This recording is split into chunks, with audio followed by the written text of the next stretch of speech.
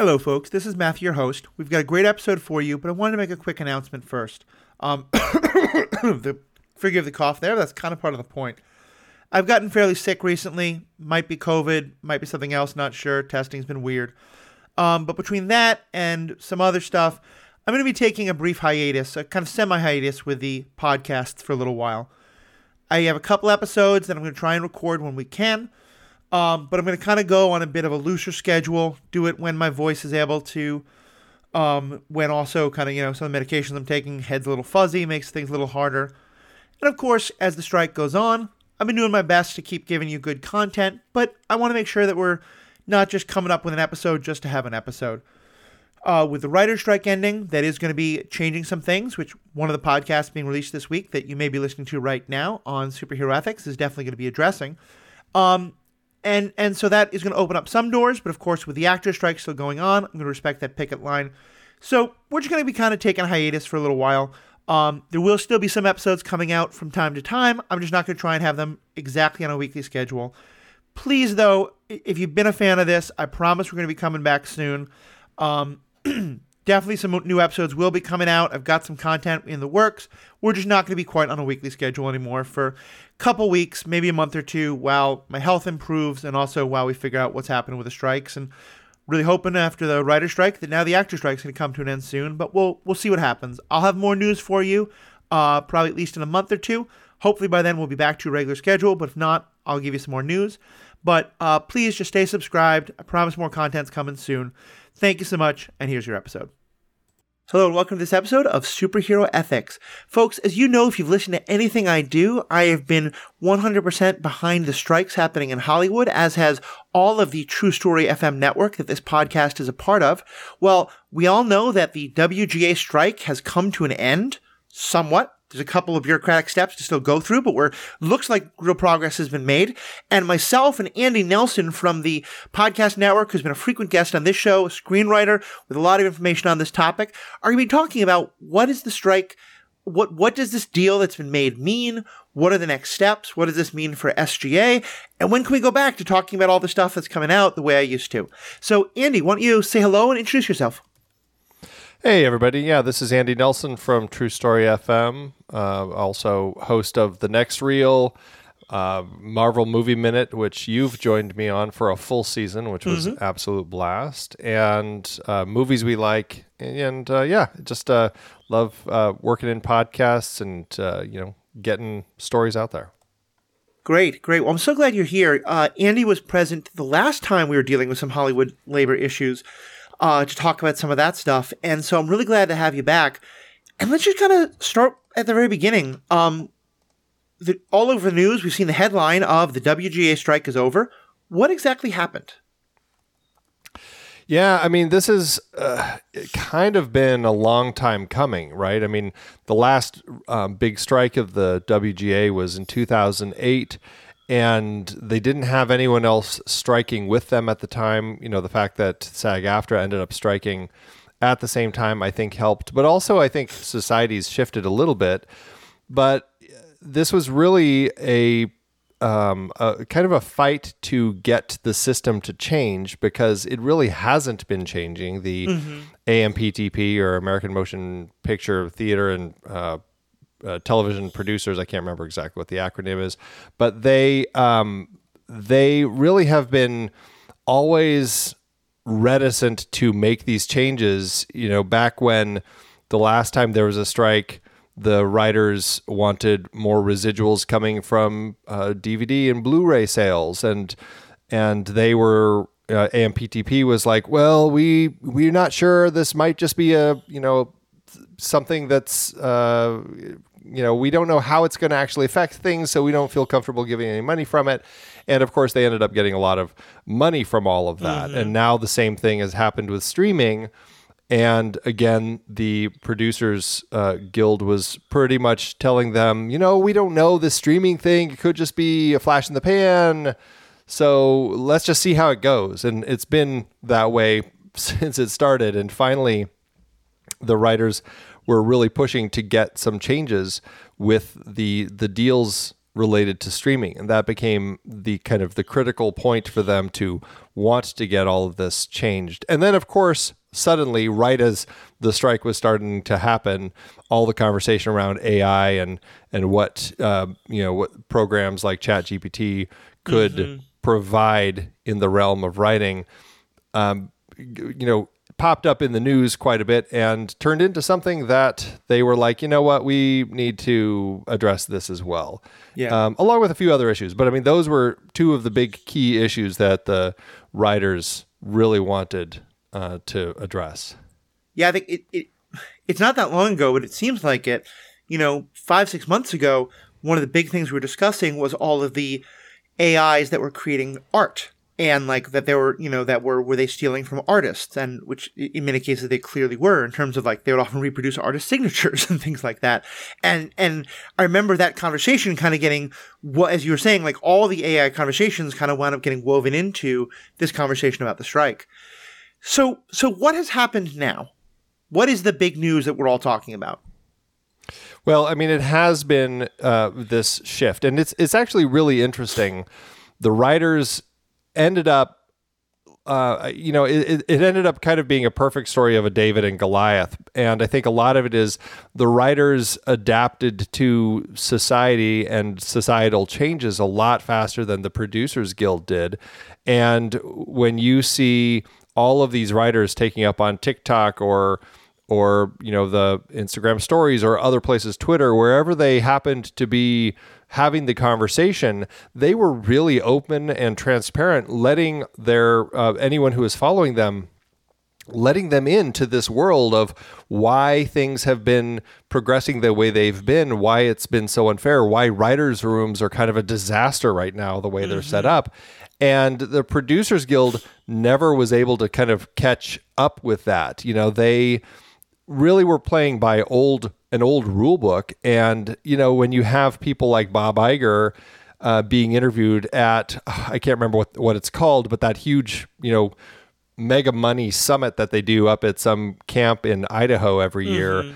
And he is just the way that he's approaching all of it and the way other producers would approach it as far as we're going to make them wait months until they're losing their houses. Like they're approaching it in a way that wasn't making the American public feel like, let's side with these producers because these writers are taking away our entertainment. Everybody ended up kind of siding with the writers, and nobody was feeling sad about these big corporate overlords that were running these studios. And so more and more people were favoring changes to support the writers. And so the Producers Guild ended up having to give in quite a bit. They didn't give out on everything, but still the writers walked away. The WGA was saying it was an exceptional deal. All of their minimums are getting increased over the next 3 years. Like every year they'll get an increase on their salaries. And again, the way that these work, it's a 3-year contract. So who knows? We may be going through all this again in 2026. But for now, at least we know they're going to be getting increases over the next 3 years. They're getting more contributions put into their health and pension, and for them, and when it's a writing team, they've had a lot of rules established about AI. They've got employment terms that are improved in order to, as far as like the number of drafts when they're working in writers' rooms, things like that. And they didn't necessarily get all of the residuals that they were asking for from streaming services. These streaming services notoriously won't let all of the details out as far as how they're actually doing. Right. But they still did get some good concessions from that. And I think I think for them, that was a very welcome element to show that there potentially is a door opening on that. And could help in the future, because now they're going to get viewership-based streaming bonuses on releases for the first 90 days of their release. And so they will be getting some of that information so that they know how the stuff's doing and they can get bonuses on that, which is, it's a really great step forward. The there's a lot there that I want to get into, and we're going to get into the details of it in just a second, as you started to allude to, but I wanted to start with what you were saying about the public relations battle here, because, as you said, I think the writers just did such an incredible job of understanding how to talk to people. I have to imagine some PR departments or PR people for the big studios are not unemployed today, because, like, I mean, the studios are making horrible quotes, everything from the, you know, as you said, we want to starve them out, to the, I think it was Bob Iger who said that all these demands are unrealistic and are just impossible, most of which were then not completely accomplished, as you said, but were done far more than the studios had said they would ever allow. There was that issue of the trees being cut down. You know, there were just all of these things that the studios did that was so easy for the writers to spin as just looking like, you know, the worst of corporatopoly happening out there. And this is all happening at a time when there's been a lot more attention to union and labor. You know, we've seen strikes at Starbucks and Amazon and things like that have garnered a lot of public attention. And it really felt like the studios just did not understand the public sentiment and are, you know, didn't give up everything that they didn't want to give up, but certainly gave up quite a lot. Yeah, I mean, they absolutely did. And it was really nice to see that they made these concessions. And it was funny because, you know, you had these moments where, like, Zaslav, who is the head of Max right now, he released their, or, you know, what he said was going to be their quarterly losses with all of the stuff going on. And the writers came back and said, that's already more, like, what you're saying that you're losing this quarter is more than what you would have lost had you just agreed with us. Yeah. And I mean, that's the sort of thing that, like, the writers were able to latch onto so quickly. Like, you could see that Zaslav was probably trying to, you know, get his all of the investors and everything riled up in support of the corporate interests, without realizing that the writers would come back right away and say, you already had a better opportunity than what you just announced if you had just taken this. And that is exactly the sort of thing that these big studio heads just weren't, you know, paying attention to. And it really, you know, I think it really hurt them. And it's interesting to see that these corporate interests were, they just weren't, I don't know. It's almost a surprise that they weren't playing it smarter. You know, it's like they don't really have a clear sense of how things are actually working. And I think that speaks to the way things had been playing for so long, you know, where people had just kind of been going along with the flow, even though it wasn't in their benefit, only to, you know, have something like this happen. And then these studio heads are like, oh crap, I guess people don't really like us that much. Yeah. Well, and in terms of that, how much do you think the double whammy of it being both the writers and then the actors also going on strike? When SAG-AFTRA went on strike, I think about 6 weeks or so after the writers went on strike, which the contracts for the directors and the writers, the actors are spaced out about a month apart. I think it's somewhat intentional so that they can sometimes support each other like this. How much do you think the actors also going on strike put even more pressure on the companies? I mean, absolutely a huge factor. You know, they hadn't gone on strike at the same time since 1960. Yeah. So it had been a long time since several of the unions had shown this much support to make these changes. I don't know if the actors would have jumped on it quite so readily if it hadn't been for a lot of these specifics, like, you know, again, streaming services, the fact that streaming services are so kind of conspiratorial and secretive with their numbers. And then the AI thing. And actors have been, you know, long kind of up in arms about kind of the stealing of performances and everything. And I think that those two key things really push the actors to want to join. I can see why the DGA perhaps didn't jump into it. You know, the directors, I don't think are quite as concerned necessarily about the AI. Like, they don't have that necessarily tied up in their elements as much. And they're probably already, because it's a director as opposed to a whole bunch of actors, they likely are, you know, have some better deals with some of the their contracts in the streaming services. I don't know that for sure. I'm just speculating, but after their negotiations, they seemed to kind of concede relatively quickly. But it is, I think, a huge benefit that the actors and writers were all out there striking at the same time, because that also, really reduced the amount of opportunities people had to kind of continue working. I think when we had the 2008 writers' strike, the writers were on strike. They weren't working in the writers' rooms. All of the late night TV shows, like the talk shows and everything, had shut down. But if a film had already been written and had already been greenlit, the production company could still move forward and act. The actors could still promote those projects. And so it made it harder for the writers to get what they wanted. As soon as we turned that corner and the actors also went on strike, suddenly, like, actors couldn't promote any projects that they were a part of if it was related to one of these studios.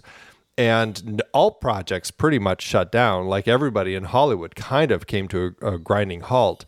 But again, I think it was really the opinion, or not the opinion, the attitude of the way the studios were behaving that made all of those people who were affected outside of SAG-AFTRA and the WGA, like all of the IATSE members and the Teamsters and everyone else, less in favor of the studios and more inclined to support the writers and actors. Yeah, I think it's very true, and I certainly think that, if you follow Hollywood closely, if you care about these things, there are probably writers who you pay attention to. But I think for most people who enjoy movies and TV shows, there might be one or two writers' names who are household names, but certainly their faces aren't necessarily ones you see all the time.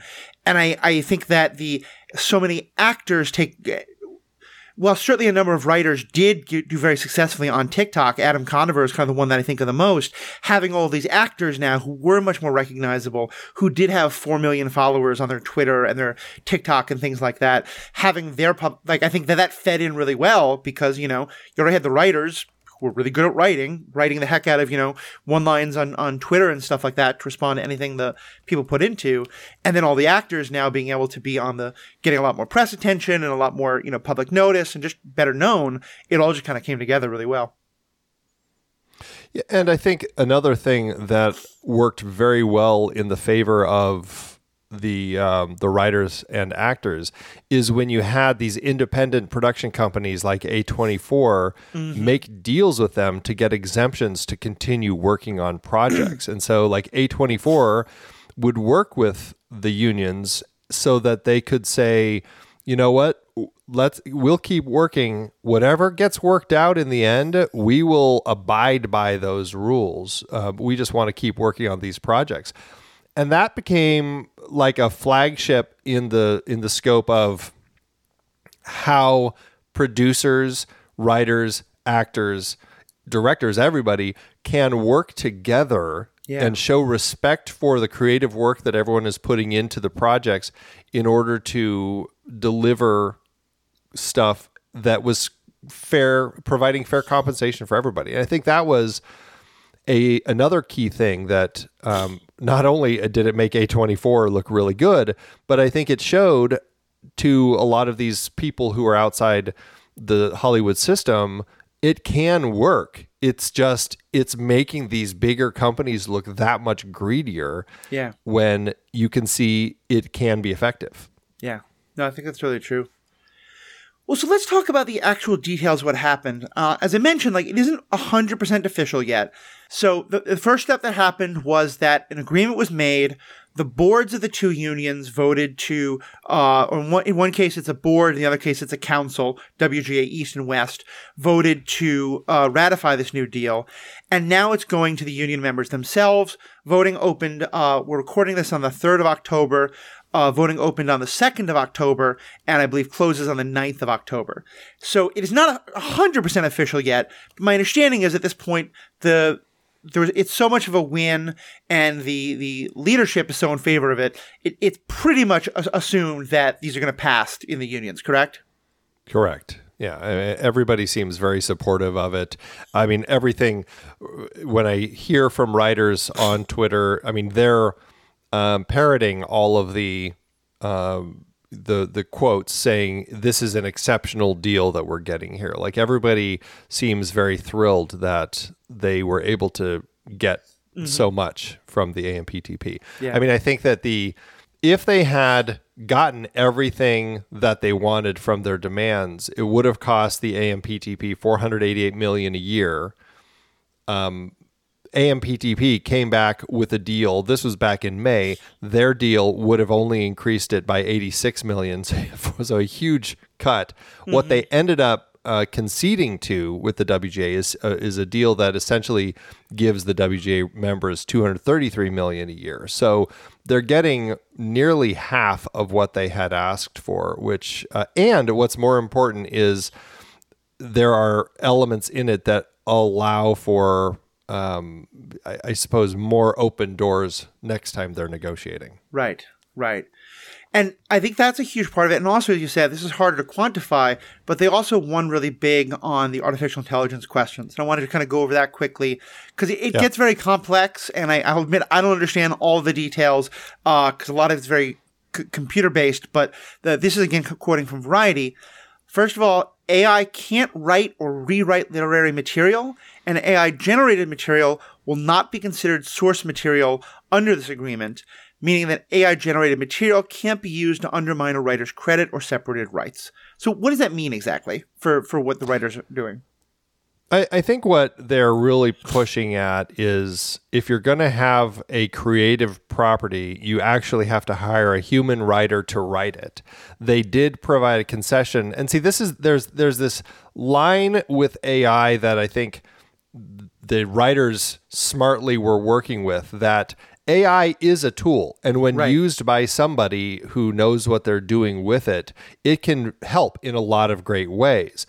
If a writer, and this is part of the concessions, if a writer chooses to use AI to help with their writing, and the company agrees to it, they can do that. But they can't, and this is the key thing that you were just saying, they can't just have a writer submit a script and then the studio can't say, thank you very much, here's your check, go your merry way, and then take that script, plug it into ChatGPT, and say, rework this to, do this, like to make sure we have, we're meeting all of the concessions as far as the number of minority and women characters, or to increase these characters' roles, or you like to really kind of just take the script and have AI make all of those changes. That is completely not allowed, and that's what the writers really didn't want. They don't want the AI to be viewed by the studios as their handy little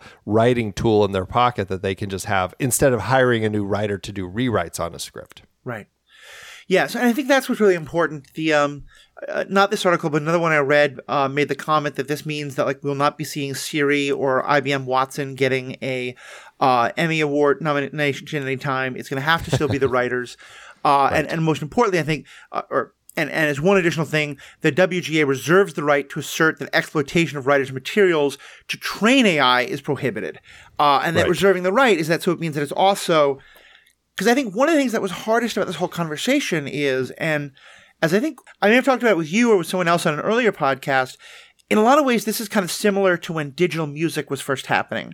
And there was all these legal cases about what happens to ownership when it's all digitalized and things like that. And part of the problem is, how do you make laws that or rules that govern technology that doesn't exist yet? Because we're just at the cusp of AI.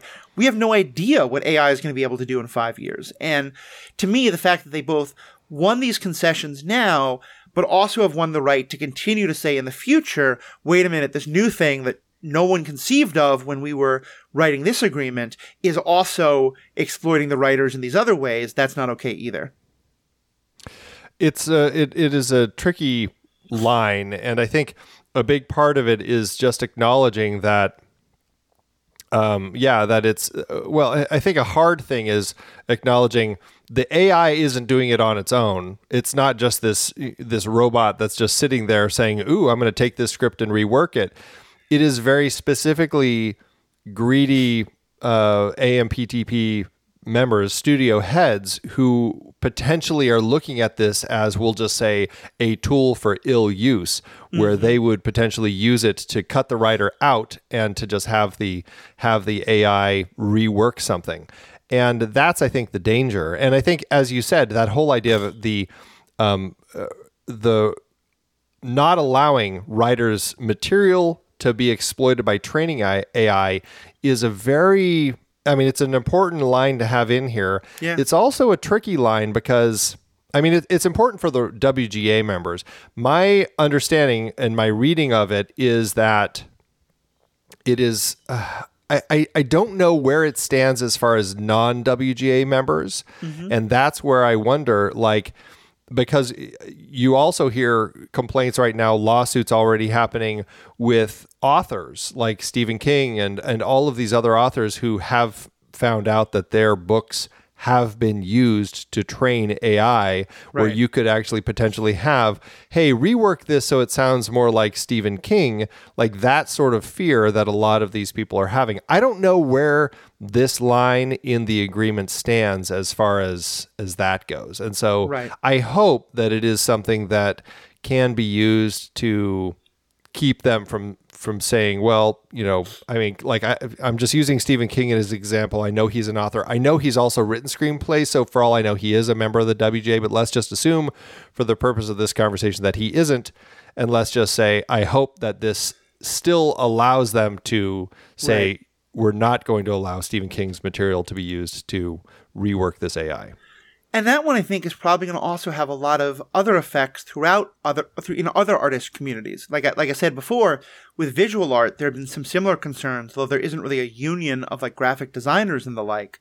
But it's known that there are some AIs where you can say, make me a logo for my business in the style of, Picasso, or I would quote some modern artist, but I don't really know any modern artists. Forgive me. It's not my area of expertise. But, and that, to the point where, as I said, sometimes they reproduce the artist's own signature. And I think that that's, in music, there's also the same kind of thing. Write me a song that sounds like a cross between Paula Abdul and Beyonce, or whatever it might be. And so, I'm going to be very curious to see, you and I are both primarily interested in the film and TV and on-screen media, but I'm going to be very interested to see how do some of the other areas of artistic expression react to this in terms of what are their rules going to be. Like I said, there's no real union for graphic artists, but there certainly are for, music producing and things like that. So it'd be very interesting to see what repercussions this has. Well, and it goes. I support using AI as a tool for people who are using it to kind of explore things. I think there's a lot that can be gained from these tools and a lot of shortcuts that can really help people get the job that they're trying to do done even faster and provide new things. But yeah, there are going to have to be some things put into place that kind of are dealing with this sort of thing. I think an interesting example of AI used in an artistic way in recent times is the opening credits of Secret Invasion, where they actually, I'm not exactly sure how they did it, but I'm guessing because they knew who the cast was, they knew what the story was based on, they probably were able to use some of the AI tools and incorporate images from the comics, images of Samuel L. Jackson and the other actors and the characters that had already been shown in some of the previous works, and kind of create these very interesting and terrifying images that they use for, I think, very effective opening credits. And I think that's a great example of how artists can use those tools to create something that is very effective for the project that they're doing. But again, it's those lines. Like if they said, let's do all this, but AI, do it in the style of Wes Anderson, and then Wes Anderson spits that out. Like, where's the line that we're crossing with that, Yeah. No, I totally agree with you. Totally agree there. I want to talk just a little bit more about the writer's strike itself and then kind of move on to the actor's strike and how these things all tie in. 'Cause I haven't seen any discussion of this. I'm wondering if you have thoughts on this. One of the last things that happened before this settlement but that really drew a lot of attention to the writer's strike again was when Drew Barrymore and then later Jennifer Hudson and one other person whose name escapes me decided that they were going to break the strike and go back to producing their show. And Drew Barrymore Bill Maher was the third one. Bill Maher, thank you. She was the first, and so I think she got the most attention and negativity, and she got quite a lot of it, including got disinvited from, I think, presenting at a book awards event and some other things. And both she and then also Hudson and Maher all pretty quickly decided, nope, we apologize. We're going to go back to supporting the strike. Do you think that because there was a very strong sort of public outcry against this, do you think that might have been kind of one of the last straws of the studios seeing like that there was an attempt to, can we, ignore the strike, and it got shut down so quickly that might have been one of the things that pushed them back to the table? It's entirely possible. I mean, it was a talk show. It was something that all of these were talk shows, and to a certain extent, they were trying to show, maybe we can still come back and do our work. We're not going to be hiring any writers. We're going to just do it just ourselves. And the reaction from everybody, a lot of their own members, really kind of made, I think, the WGA and SAG-AFTRA likely buckle down all the more. I think that the studios, I don't know if this really would have changed the results as to where we landed, but I do think that it was certainly a sign showing the studios that the writers, the actors, they're not backing down. This is incredible solidarity they're showing right now. They, like, these three people who have very different types of shows appealing to very different types of audiences, all ended up conceding right away and saying, that's I don't think that we're going to be able to get past this. Yeah. So it's definitely a big deal. So one more positive thing there. And I just want to kind of end this part by lifting up that, one of the attacks that you saw a lot, and some from people who are just anti-labor, but I think a lot of this was supported by those producers, was look how many millions these big writers make. And certainly that attack is being made on the actors even more so. And I think one thing that's really striking is not only did a lot of these writers who were making tons of money, who have tons of money already, although it's a much smaller percentage than it is of actors, stand up with the strike and often talk about, look, I'm not fighting for me, I'm fighting for everybody else, so that they can become me, or just survive. But that some of them also went to great lengths to support it. And in particular, the one that I know has drawn some media attention that I want to lift up, Drew Carey, you've probably seen him as an actor. He's the host of Price is Right. He was the host of Whose Line Is It Anyway for a while. But he's been a writer as well for quite a while. He wound up at two different restaurants in Hollywood, Bob's Big Boy and Swingers. Apparently, basically, like any member of the WGA could go in and get lunch for free, and I think with their families as well. And he did it throughout the strike. It cost him almost $500,000, which the man makes $12 million a year, so it's not hurting him too much. But it really was an incredible gesture. And I know a number of other writers, Shonda Rhimes especially, also did quite a lot to contribute to, the funds that were helping prevent what the studios said they wanted of starving these writers out. Yeah, it's important to see that some of these big people, I mean, there were people like him, there were people like George Clooney who was donating funds to the support funds for all the people who are on strike who needed some money, because I mean, we're as people outside of the Hollywood system often seeing all of these big actors in the movies and everything and hearing how much they're making, like $25 million for this movie or whatever. Like, they're making incredible sums of money for the movies that they're participating in.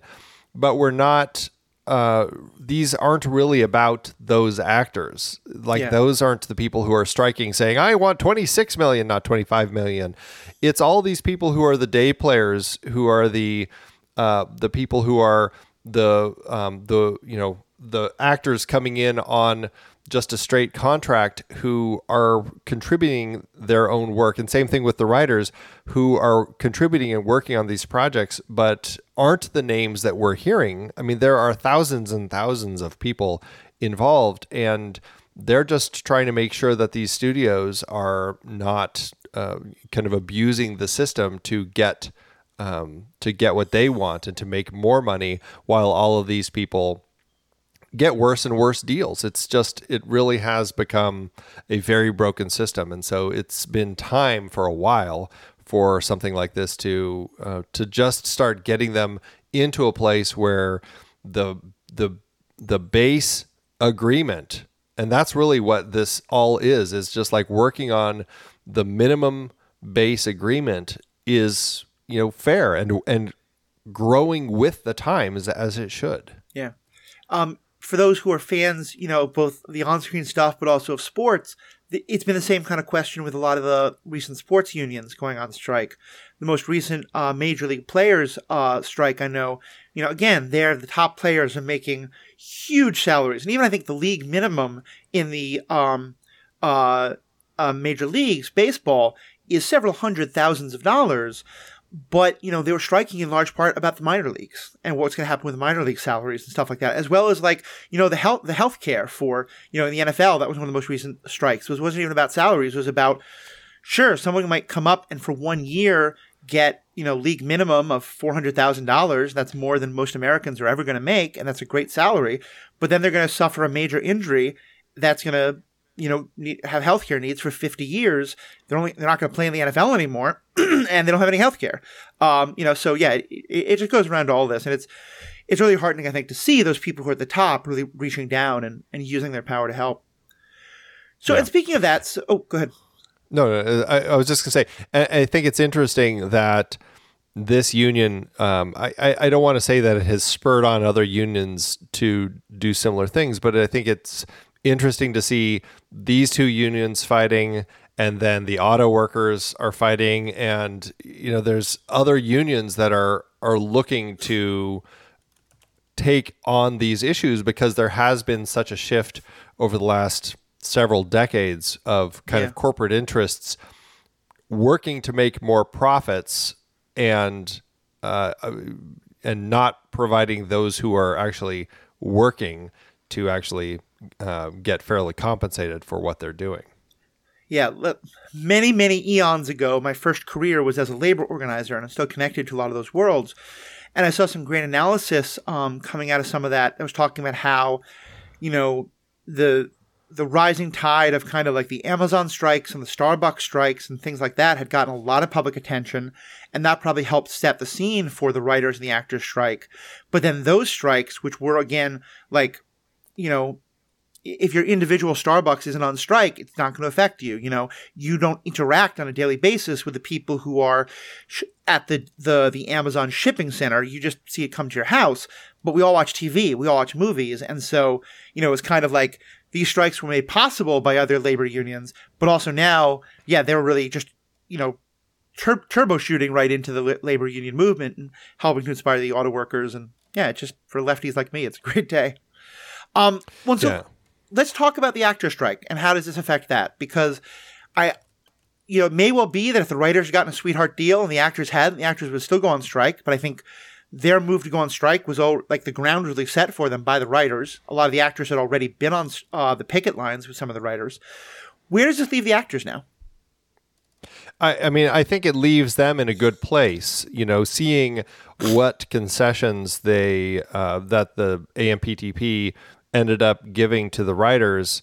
The actors are asking for a lot of similar things. They want the same general wage increase every year so that people are recovering from all the inflation from the previous contract term. They want protection of their images from AI. They don't want to have these deals. I mean, some of these studios have been offering people to come in and say, we want to scan your likeness and then we get to use it forever. It's ours. We can do what we want. And that's just, completely bogus. And so they're trying to cut that. They're wanting to make sure that they're getting the right hair makeup professionals to to help them so they look right, and, Right. and you know, whether they're on the principal actors or whether they're background actors, and they're wanting to, again, the whole issue with the streaming services. They want to make sure that they're getting compensated, and a lot of that is goes to these projects that it's designed as a theatrical release. Everybody kind of signs on for it to be a theatrical release, and then it never gets a theatrical release. It goes straight to streaming, and they want to make sure that these studios aren't saying, well, you don't get any residuals because it never had a theatrical release. It's just straight to streaming, and you don't get residuals for that. Whereas they're making all this money because everybody suddenly is jumping onto their streaming services to watch them, and it's just not going to, they don't want that anymore. They want to make sure they're getting the right support into their health and retirement funds. They want to make sure that if they have to be relocated to go somewhere for a project, that it's for like a series or something, that they're getting paid for relocation and all that. So, Right. A lot of the similar things, a lot of it more specifically designed for actors, but I think they're probably in a pretty good spot because of what the writers got. Yeah. I think you did a great job listing all of the concerns there. The only one I wanted to kind of go deeper on was what you mentioned about the hair and makeup. That in particular, that's a real concern for non-white actors, where, different kinds of hair can require different kinds of expertise, or just the way light hits different shades of skin and how that shows up on camera. You might have the makeup skills to really expertly make a paler face come out, but someone who's, darker skinned, it's a different skill set, or it can be a different kind of skill set, wanting to have people who have that training as well. So, right.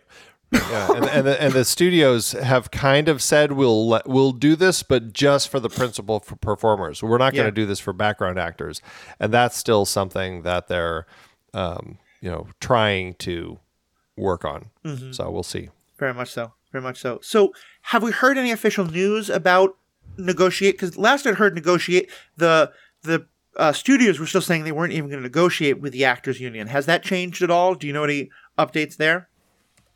I don't know if I've heard of any updates as far as where we stand on all of that, but I just think that they're probably in a place right now where I don't know. This is just my guess. They're trying to get everything worked out and locked down with the WGA, and then they'll jump into their hopefully final negotiations with SAG-AFTRA. Now, one thing that I think a lot of people might be confused about, I know I was somewhat confused about. I think a lot of people, the way they understand labor unions working is that when one union is on strike, the other unions have a commitment not to break the picket. And clearly that's not the case here, because it seems like, the writers are returning to work while the actors are still on strike. How does that work? I mean, I think that there are elements where they feel things are potentially moving in the right direction. And so I think that they feel a little more comfortable with that.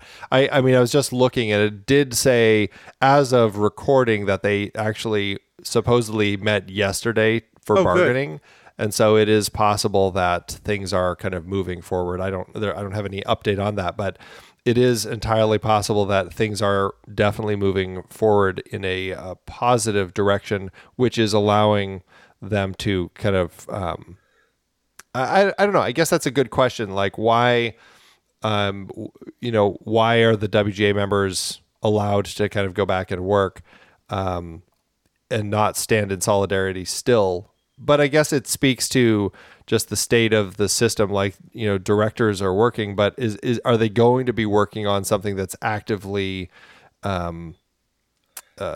potentially in right. conflict with what the actors like?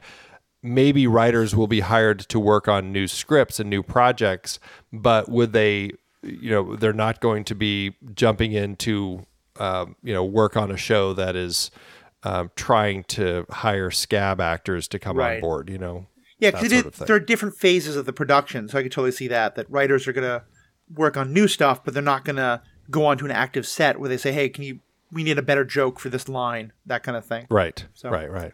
Yeah. Now, bringing it a little closer to home, I know you and the whole rest of the True Story FM network, but you and Pete are our grand leaders. That's a terrible phrase. You and Pete are our fearless leaders. And you've been very clear that True Story is 100% in favor of the strikes and in favor of the strikes and stands with the unions. Where does this leave us now? Well, I think as far as like people producing content, critics, I mean, they've always said, critics, we're not keeping critics from doing what they want to do. These sorts of podcasts and stuff, we're still allowed through the whole strike, allowed to do stuff unless we felt we wanted to just kind of hold in support of solidarity and everything. We have kind of continued the shows, but we've always been voicing the approach that we support the unions and we would love to see them get through this. And I think a lot of it is just wanting to get to a place where everybody is working again. And, I think a big element that happened last time the writers went on strike in 2008 is it created a huge rise in reality shows where they felt like you didn't need writers. And that, I think, was part of the writers' struggle that time, is that they found ways to create content without them. And it was the unfortunate increase in popularity in shows like The Apprentice that perhaps led to where we are today. Who knows? But regardless, I think that, sure, there have been some of those, but at the same time, I think that the way that the system has shifted so far away from just like cable TV into so many of these streaming services, there still are plenty of reality shows out there. Yeah. But I haven't heard anything about this increased rise in that. I just know that there are a lot of projects that have been sitting by the wayside because the writers and actors have all been on strike. So I think what it means for us is perhaps over the next few years, we're going to have some content slow down as we kind of hit the point when those projects would have been released, and all of these projects that kind of got pushed back, we're going to end up having a few years after that. So like the Dune 2 and big projects like that the studios held. Right, which makes a lot of sense. And I'll say two things there. One, just in terms of the union stuff. Yeah, I really appreciated that True Story has always had a position of being very strongly in favor of the unions, but also letting each of us kind of make our own decisions. And in a lot of ways, I think I'm one of the podcasts that is most focused on newly released media within our network. Like a lot of us are looking at kind of older media or different things like that, or you're looking very in depth at one piece of media, like the Minute podcasts. And, as you said, the rules were that, it was one set of rules for critics, one set of rules for content creators, and podcasters had to figure out where we sort of fall. There's an extent to also which, I've always felt that my believing that my podcasts were one of the ones that the unions were caring about was somewhat delusions of grandeur. But, I took the stances that I did, and I will probably continue to not cover struck media. One thing that I'm seeing more and more stuff coming out that the SAG is being very clear that animation that uses voice acting that is not part of the SAG-AFTRA strike, because that voice actors are a different area. So I may go back to start covering some of that stuff now that the writing is unstruck. But I think True Story has been doing the best thing it can, because this is a really interesting time right now in terms of when they put. It is kind of a side issue, but I think it was really interesting that when they put out those rules, when they said influencers do this, content creators do this, critics do this, a whole bunch of us were like, where do we fall? There's this whole industry that's blossomed of podcasts and, fan art and all this kind of stuff that's sort of where are we all going to fit? So I really appreciate True Story's stand there. And just on the reality shows, so I only know about this, I have a good friend. Let's call him Bat. And my good friend really likes reality dating shows. And my good friend really got into reality dating shows and follows a lot of the creators. And according to my good friend who follows all of these, one thing that has happened is that reality shows are actually now less and less not that they were ever 100% reality, but there are more and more writers who are working to not write the line by line, but are saying, let's have this conflict, and then let's have the next scene be this conflict and this conflict. And I think that's part of it, is that today, or at least my friend thinks, that today, the part of why we're not going to see another huge influence of reality shows is that they use a lot more writers today than they did when it was first created.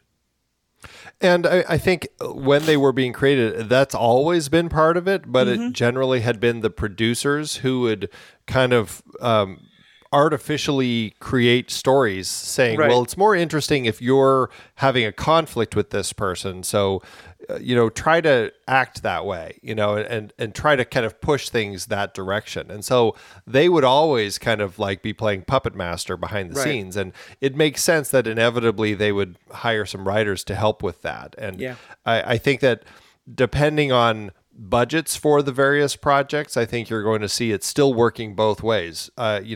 Certainly plenty of them where it's still producers who are kind of playing puppet master behind the scenes, telling the quote actors what to do. But I think at the same time, those that have a little bit of a bigger budget likely have a writers. I don't know if it's necessarily writers' rooms per se, or just writers on board to kind of help craft scenarios that puts them into situations that audiences will be more drawn to. My understanding is that the friend is me. It's a guilty pleasure, but I love that. And the part of my understanding is that it used to be that they would just put the people together. Episode 1 or 2, they would start seeing what would happen, and then the producers would. But that now today, it's more the writers are saying, okay, we need to get someone who's going to be kind of the jealous, possessive one, and we need to be someone who's going to be the no one expects them to portray someone, but they it's that level of kind of having shifted from in production puppet mastering to let's actually specifically design the puppets in advance. So yeah. Right. The ins and outs of reality TV right here for you. Yeah, absolutely. I mean, what they've realized with all of it is it's all entertainment-based content, and they want to do everything they can to make it as entertaining for its audience as possible. And if that means that they have to bring on more people for that, then they will do that. Yeah, definitely. Well, so I think we've kind of covered a lot of the big things. I mentioned the thing about voice acting and animation, and that's kind of a whole separate topic, but I do know that there was an effort, I believe specifically at Warner Brothers DC, which does all the DC animation, which has been really good, especially compared to some of the DC movies, to unionize there, but that otherwise voice acting has still been kind of outside of all of this. Do you know any more about that, or have any more thoughts on kind of where that because as you said, this is kind of a great time for unions to start trying to step up?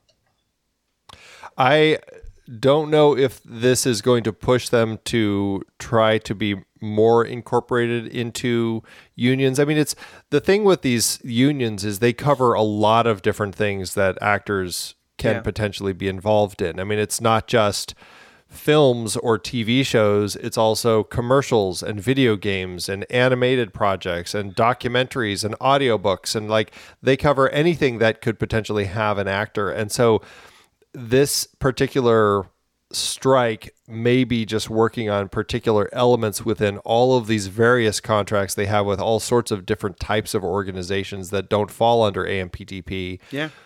And so I think what happens, though, when a strike like this changes a lot of the rules, I'd like to think that it's going to help open those doors with all of those other unions and groups that they're working with to look at those rates and say, well, let's see what we can do here to help make that a little more fair on this as well. Yeah. I know there's definitely an effort right now within the video game industry. Those actors, I believe, are even either trying to organize a strike or talking about something like that. And, to someone of my generation, and Andy, you might feel the same, there's a part of me that, to me, video games, I still think of Pac-Man. And so what do you mean voice actors are going on strike?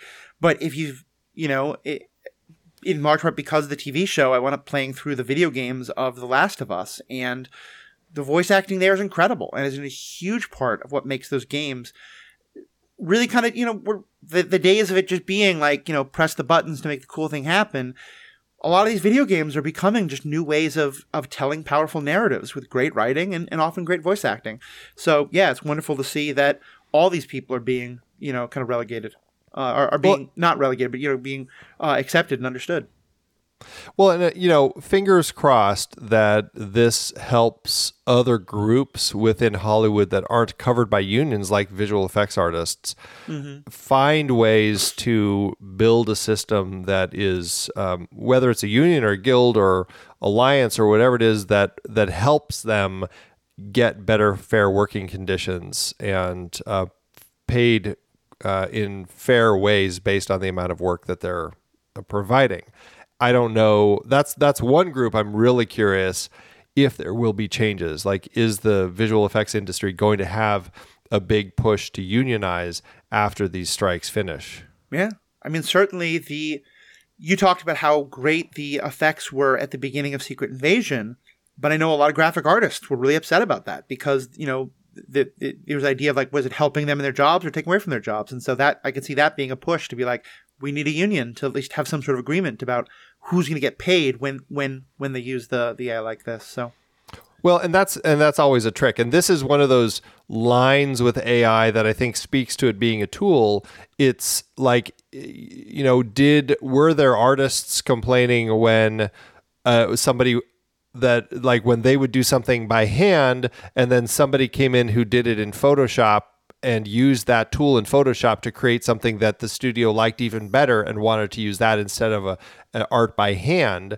Like, in some ways, what the AI tool is providing in something like that, it is still an artist who is creating that art. It's just they are using the AI tools to kind of create the art. And so there's such a line with tools and how they can be used. And I think that's part of what the conflict is. And, to a certain extent, I'd say some people are going to need to learn how to use these tools so that they don't end up becoming extinct. But at the same time, I also acknowledge that there need to be some intrinsic understanding of how these tools can grab or what they're being trained with to actually create that stuff. And that's, I think, those are those squishy lines that I think need to be firmed up a little bit.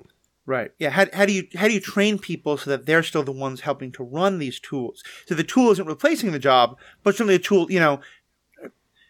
we're not worried about, protecting the jobs of the people who make the very best horse and buggies anymore. It just, technology is going to advance, but you find technology is to advance not to replace workers, but to better support workers. My understanding of this is always kind of shaped by, I had a good friend when I lived in California going to grad school. He was in school for graphic design, and this was like 15 years ago when Pixar was still like the fresh, hot new company in animation, and he got a job at Pixar, and he was so excited. This was going to be the graphics animation, computer job of his dreams, and he was one of the animators on Happy Feet. In that, if I remember correctly, his job was that, like, in all those scenes where there's hundreds and hundreds of penguins dancing, he was in charge of making sure that all of their left feet, like the shot where they turned facing sideways to facing forward, just their left foot. And it was basically, as he described it, an assembly line for 2 years of just someone would give him the frame after the last artist had worked on it. He would make the exact same change he'd made and hand it off to the next artist.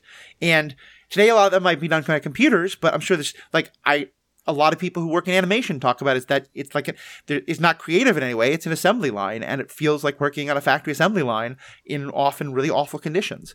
So yeah, it's all these things need to be unionized and or at least need to have that possibility and need to have the possibility of the work being treated really well. Yeah, and I mean, I think that speaks to just art in general, because I imagine that you had similar situations in hand-drawn animation with Disney in scenes with, I just trying to think of something with a lot of things, something like the 60s version of 101 Dalmatians, where, Disney, notoriously also not a union fan, but had a lot of different people and just basically, okay, your job is to just basically sketch these puppies. Now your job is to go through and put all the dots on them. And it still is that very much assembly line thing, but it boils down to however it's getting done, doing it in a way that's just fair for the people who are doing it. Right. Because I think there's going to be assembly lines and that's fine. I think in many ways his concern was he was presented this as a, look, you're not going to get the best working conditions or the best salary, but it's this creative job. And it wasn't. And so it was like, well, if you're going to put me on an assembly line, treat me like an assembly line worker and give me some basic, union ideas. So, well, This has been such a good conversation. Any last things you want to add, Andy, before you start to wrap up? No, I just think it's exciting to see how things are changing, and it's nice to see so many people in support of making these changes to help these systems shift to provide. It's always going to be a fight between the two sides, but it's nice to see that it's shifting in a way that looks like it's going to be helping people at this point, and it's exciting to see. Yeah, no, it really is. And I remember when the strike started, and the production companies were being so adamant about holding a line. I was really concerned that they might win, and so seeing that this has gone this way and having similar hopes for the actors, it just feels much better. Well, for your members, please stick around. We're going to have a little bit more. We're going to talk to Andy about some, things we might have been exploring during the strike in terms of non-American productions and things like that, as well as if there's going to be another version of Dr. Horrible. But for those who are not going to stick around, Andy, where can people find more of your work? Yeah, you can check out all the shows that we do over at truestory.fm. Entertainment related or non, we've got all sorts of podcasts that we produce over there.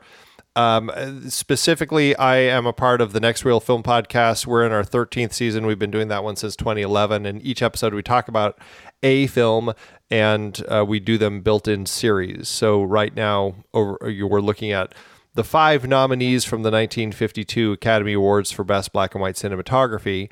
A lot of really interesting films to talk about in that category. And then also Marvel Movie Minute. You can look at the shows that we've done. We've finished all the films from Phase 1, just having wrapped up the Avengers a few months ago, which is great. So a lot of conversations breaking those movies down 1 minute at a time. Hundreds of episodes to tune in there. Awesome. And then we have another show called Movies We Like, which actually invites a guest from the industry to talk with us about one of their favorite movies. Nice. Recently, we just had Academy Award winner, costume designer Deborah Scott, who did Titanic and the Avatar films and lots of big films. She came on to talk with me about one of her favorite films, which is the 1986 film with Robert De Niro and Jeremy Irons, The Mission. Oh, nice. Yeah. I remember seeing that as a kid and really liking it. I haven't seen it since, though, but might definitely try to go back and see it. Very powerful film. And, of course, you can find my podcasts on True Story FM, both this podcast and the Star Wars Universe podcast. You can find all that on the website, which is in the show notes. There you can also find information about how to become a member of this podcast. Membership, it's only $5 a month, and it gets you access to the bonus content, it gets you access to ad-free content, and it helps support this podcast. I love doing this, but it's a lot of work, a lot of love that goes into it. It helps keep the lights on around here. It helps support the whole True Story family of podcasts. But also, I'm no Drew Carey. It's not going to be quite that amount, but we are giving 25% of all the money that comes in as membership directly to the strike funds. We're going to keep doing that, and I will say that is, I have a deal with True Story that they get part of my membership fees, and they're also donating their portion of my membership fees as part of that. So we're all just trying to do our part. If you want to help support the strike, because the strikes are still going on, they may all be over by the time this airs, but still support this podcast, support all of our podcasts by signing on to be a member. And of course, we also love feedback. Send us feedback on Twitter, email, Facebook. One of these days, I'm going to pick which Twitter alternative I'm going to jump ship to. I think it's probably going to be Blue Sky, but kind of want to see a little bit how more things shake out. But if you've got a way you want to talk to us, let us know. And of course, the best way is the Discord. The invitation to our Discord is in the show notes. I love talking to fans there. I'm happy to talk to you there, and you can talk to everyone else in the True Story family of podcasts. But also, if you want us to talk about your comment on air, we'd love to do that too. So on behalf of myself, Andy, thank you so much for listening. We have spoken.